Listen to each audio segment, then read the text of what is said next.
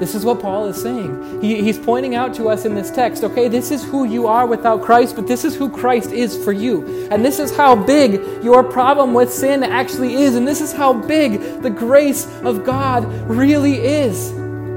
I told you I only have one goal with this morning's sermon, and that's that God's grace would grow in your heart. And I'm pushing hard on this sin so that we can have a little bit of self-realization. Because self-knowledge leads to knowledge of God's grace, and knowledge of how big our personal problem is with sin leads us to know how great God's grace has been personally for us. Because it is by grace that you have been saved.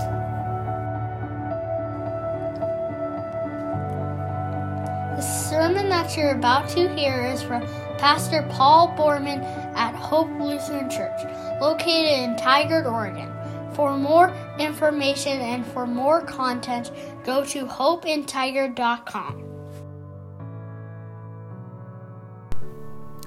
So, La Grazia, it is by grace you have been saved through Jesus Christ and His sacrifice on the cross. Let's dig into that this morning with Ephesians chapter 2, verses 1 through 10. Paul writes, "As for you, you were dead in your transgressions and sins, in which you used to live when you followed the ways of the world and of the ruler of the kingdom of the air, the spirit who is now at work in those who are disobedient.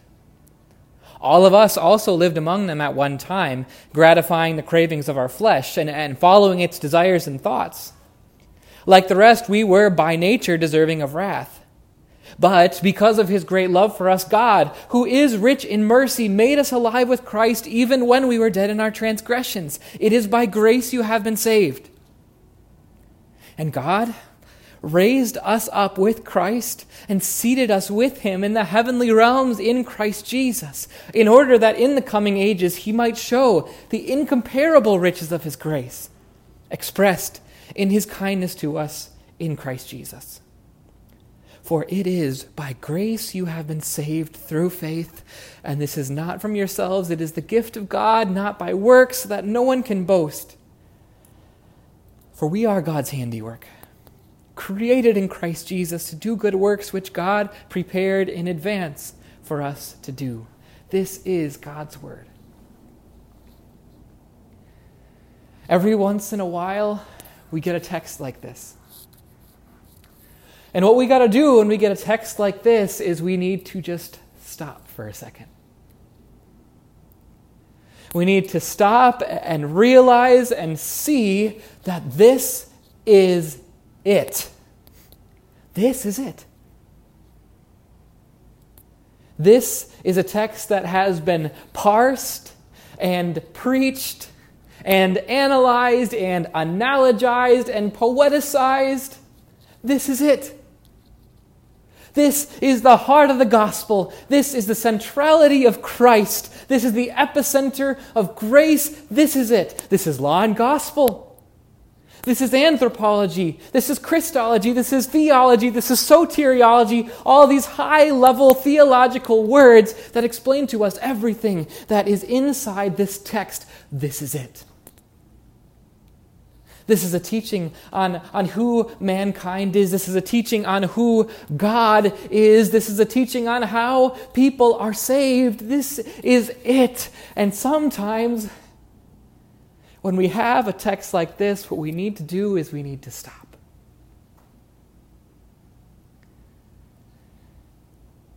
And see. This is it. It is by grace you have been saved, and that's it. I've only got one goal for this morning's sermon, and that goal is that the grace of God grows in your heart.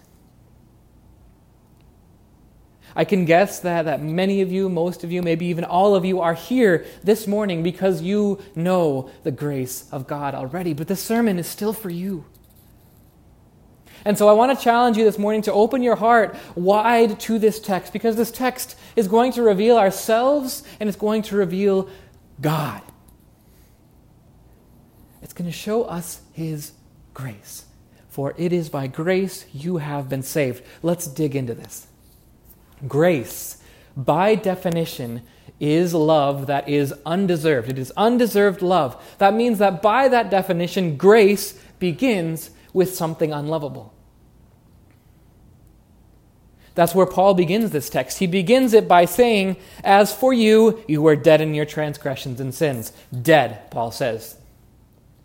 And we know that dead is dead. When something is dead, there's no reaction, there's no life, there's nothing there. I was listening to a pastor whose sermons I really enjoy listening to, and he was telling the story of a pastor that he knew who was giving a devotion to a family who had just lost a loved one. And he was standing in the front of the room, the family was facing him, the body was in the back of the room, and he was giving them a devotion before the funeral saying, "Grandpa's not in his body anymore. He's up in heaven with Jesus. That's just a body at the back of the room." And as he was speaking, the little 5-year-old grandson, he heard this and he heard, "Grandpa's not there anymore." And he snuck off without anybody else seeing. And to the pastor's horror, because he could see this, the little boy went to the back of the room and just went boink, boink, boink, boink, boink, boink, boink. Started poking the body. And dead is dead is dead is dead, right? There's no reaction there. There's no life there. There's nothing there. I know it's kind of a Halloween kind of story. Happy Halloween, right? But it illustrates for us that dead is dead, and Paul calls us spiritually dead. Dead to God. Dead to truth. Dead to right and wrong, dead to what matters, dead to true love, dead to the gospel. Dead is dead is dead is dead. I want to tell you what being spiritually dead doesn't mean. It doesn't mean that we have been beaten up by our sin and we're by the side of the road and we need Jesus to stop and patch us up. That's not what being spiritually dead is. And it does not mean that we're drowning in sin and that we need Jesus to throw us a lifeline that we can grab onto and pull ourselves out. And it does not mean that Jesus gives us exactly what we need so that we can accept Him into our hearts, because dead things can't accept things. Dead is dead is dead is dead. It's like one Christian preacher put it. The gospel does not make bad people good. The gospel makes dead people alive. I'm going to press in on this a little bit more and talk about the sin that we are dealing with before God. This was an illustration that came from a good friend of mine. Her name is Chelsea. She's an English teacher in Santiago, Chile, in South America. And she teaches sin to her students like this. You can do this exercise with me right now. She teaches her students, think of the number of times that you do wrong in a day, where you say the wrong thing, do the wrong thing, think the wrong thing. That's a sin. Once you got that number down on a piece of paper, multiply it by 7. And you've got the number of sins that you're dealing with and that you got to deal with so that you can be right with God. Those are the number of sins in a week. And you take that number, maybe you need your calculator at this point, you take that number and you multiply it by 52. Now you've got the number of things that you've got to deal with before God in a year. And you take that number and you multiply it by the number of years that you've been alive, and you've got the number of sins total that you have to deal with to be right with God. And she talked about that, and she talked about how the faces of her students went white. And this is just scratching the surface. This is just scratching the surface of how serious our sin is before God. I'm going to press in on this one more time. I'm going to read you a poem from the great poet John Donne. This is maybe his best known poem. He's asking questions to God here. He says, "God, will you forgive the sin in which I started, although it was already done before? Will you forgive that sin in which I run, although I do deplore it? When thou hast done, thou hast not done what I have more. God, will you forgive the sin through which I have made others to sin? Will you forgive that sin which I did shun a year or two? God, when thou hast done, thou hast not done, for I still have more." The thrust of the poem is that, God, you've forgiven me, but I keep on sinning. Without Jesus, this is what it's like. Dead in sin. With a problem that we cannot fix ourselves. But it is by grace we have been saved. It's undeserved love with which God loved us. This is what Paul is saying. He's pointing out to us in this text, okay, this is who you are without Christ, but this is who Christ is for you. And this is how big your problem with sin actually is. And this is how big the grace of God really is. I told you I only have one goal with this morning's sermon, and that's that God's grace would grow in your heart. And I'm pushing hard on this sin so that we can have a little bit of self-realization. Because self-knowledge leads to knowledge of God's grace. And knowledge of how big our personal problem is with sin leads us to know how great God's grace has been personally for us. Because it is by grace that you have been saved. I pushed hard on sin, now I'm going to push hard on grace. Grace is a completely different way of thinking about love. When we think about love, we think about loving something for a reason. When I say I love pizza, and I do, I love pizza because pizza is delicious. And when I say I love coffee because it wakes me up in the morning. And when I say that I love the sun, it means that I love the sun because it gives me light. And when I say I love my wife, I say I love my wife because she makes me who I am. And I say I love my kids because their little smiles light up my life. That's how love works. That's not how grace works. Grace begins with something unlovable, right? Maybe this illustration will work, maybe it won't. Here's what grace would look like in the real world if we were to love things that were unlovable. If I love things that are unlovable, then I love mosquitoes. And I love really bad days. And I love car crashes. And I love disease. I love the coronavirus. I love corruption. And I love cancer. And God loves you. Even the you that was dead in sin. See, that's what grace looks like. And God acted on that grace too. I'm going to point this out to you here, that these verbs that I'm about to read happened already. They are in the past tense. Paul says that God raised you up with Christ and seated you in the heavenly realms in Christ Jesus. He already did that. I want you to reflect on that with me. That what God has done is He has connected you unbreakably with Jesus' resurrection and with Jesus' ascension. He's done that already for you. And Jesus, He already did that too. What did He do? He rose from the dead. And when He rose from the dead, He showed Himself to His disciples. And then what did He do? He ascended into heaven and He sat down. And I'll ask you this question: why does anybody sit down? We sit down to rest. To rest. After Jesus did all His work here on earth, He ascended into heaven and He sat down to rest. And I'm so excited to share that with all of you, because I think all of you at some level are spiritually exhausted. Whether you're spiritually exhausted from dealing with the past year and a half, or whether you're spiritually exhausted from living in a life of sin, in a world of sin, I'm excited to share this with you. Because God already raised you up with Christ so that you could rest. What do you do after you go out on a long hike in the Columbia River Gorge? You sit down to rest. and God has seated you so that you can rest.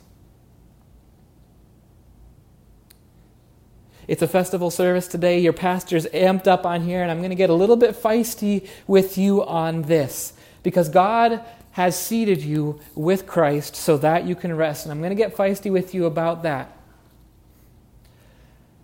Sit down. Rest. God seated you at Jesus' right hand so that you could rest. So sit down. Why are you carrying around the weight of the world? Sit down. Rest. God has already carried it for you. And why are you walking around with a heavy conscience with all kinds of things that you think God hasn't forgiven? Sit down. Rest. It has been forgiven already. And why are you walking around with anxiety, wondering whether or not you can be loved by God? Sit down, rest. You have been loved perfectly. And now I'm going to go to battle in your hearts here this morning. I'm going to get feisty one more time with you this morning. I want to break down a barrier that I think all of us have in our hearts. It's a belief that we all have. It's this: that deep down in our souls, there is a part of us that has seen the sins that we have done and is unwilling to believe that those sins can be forgiven. And there is a part of us deep down that is unwilling to give that guilt away to anyone because we feel like we have to bear it ourselves.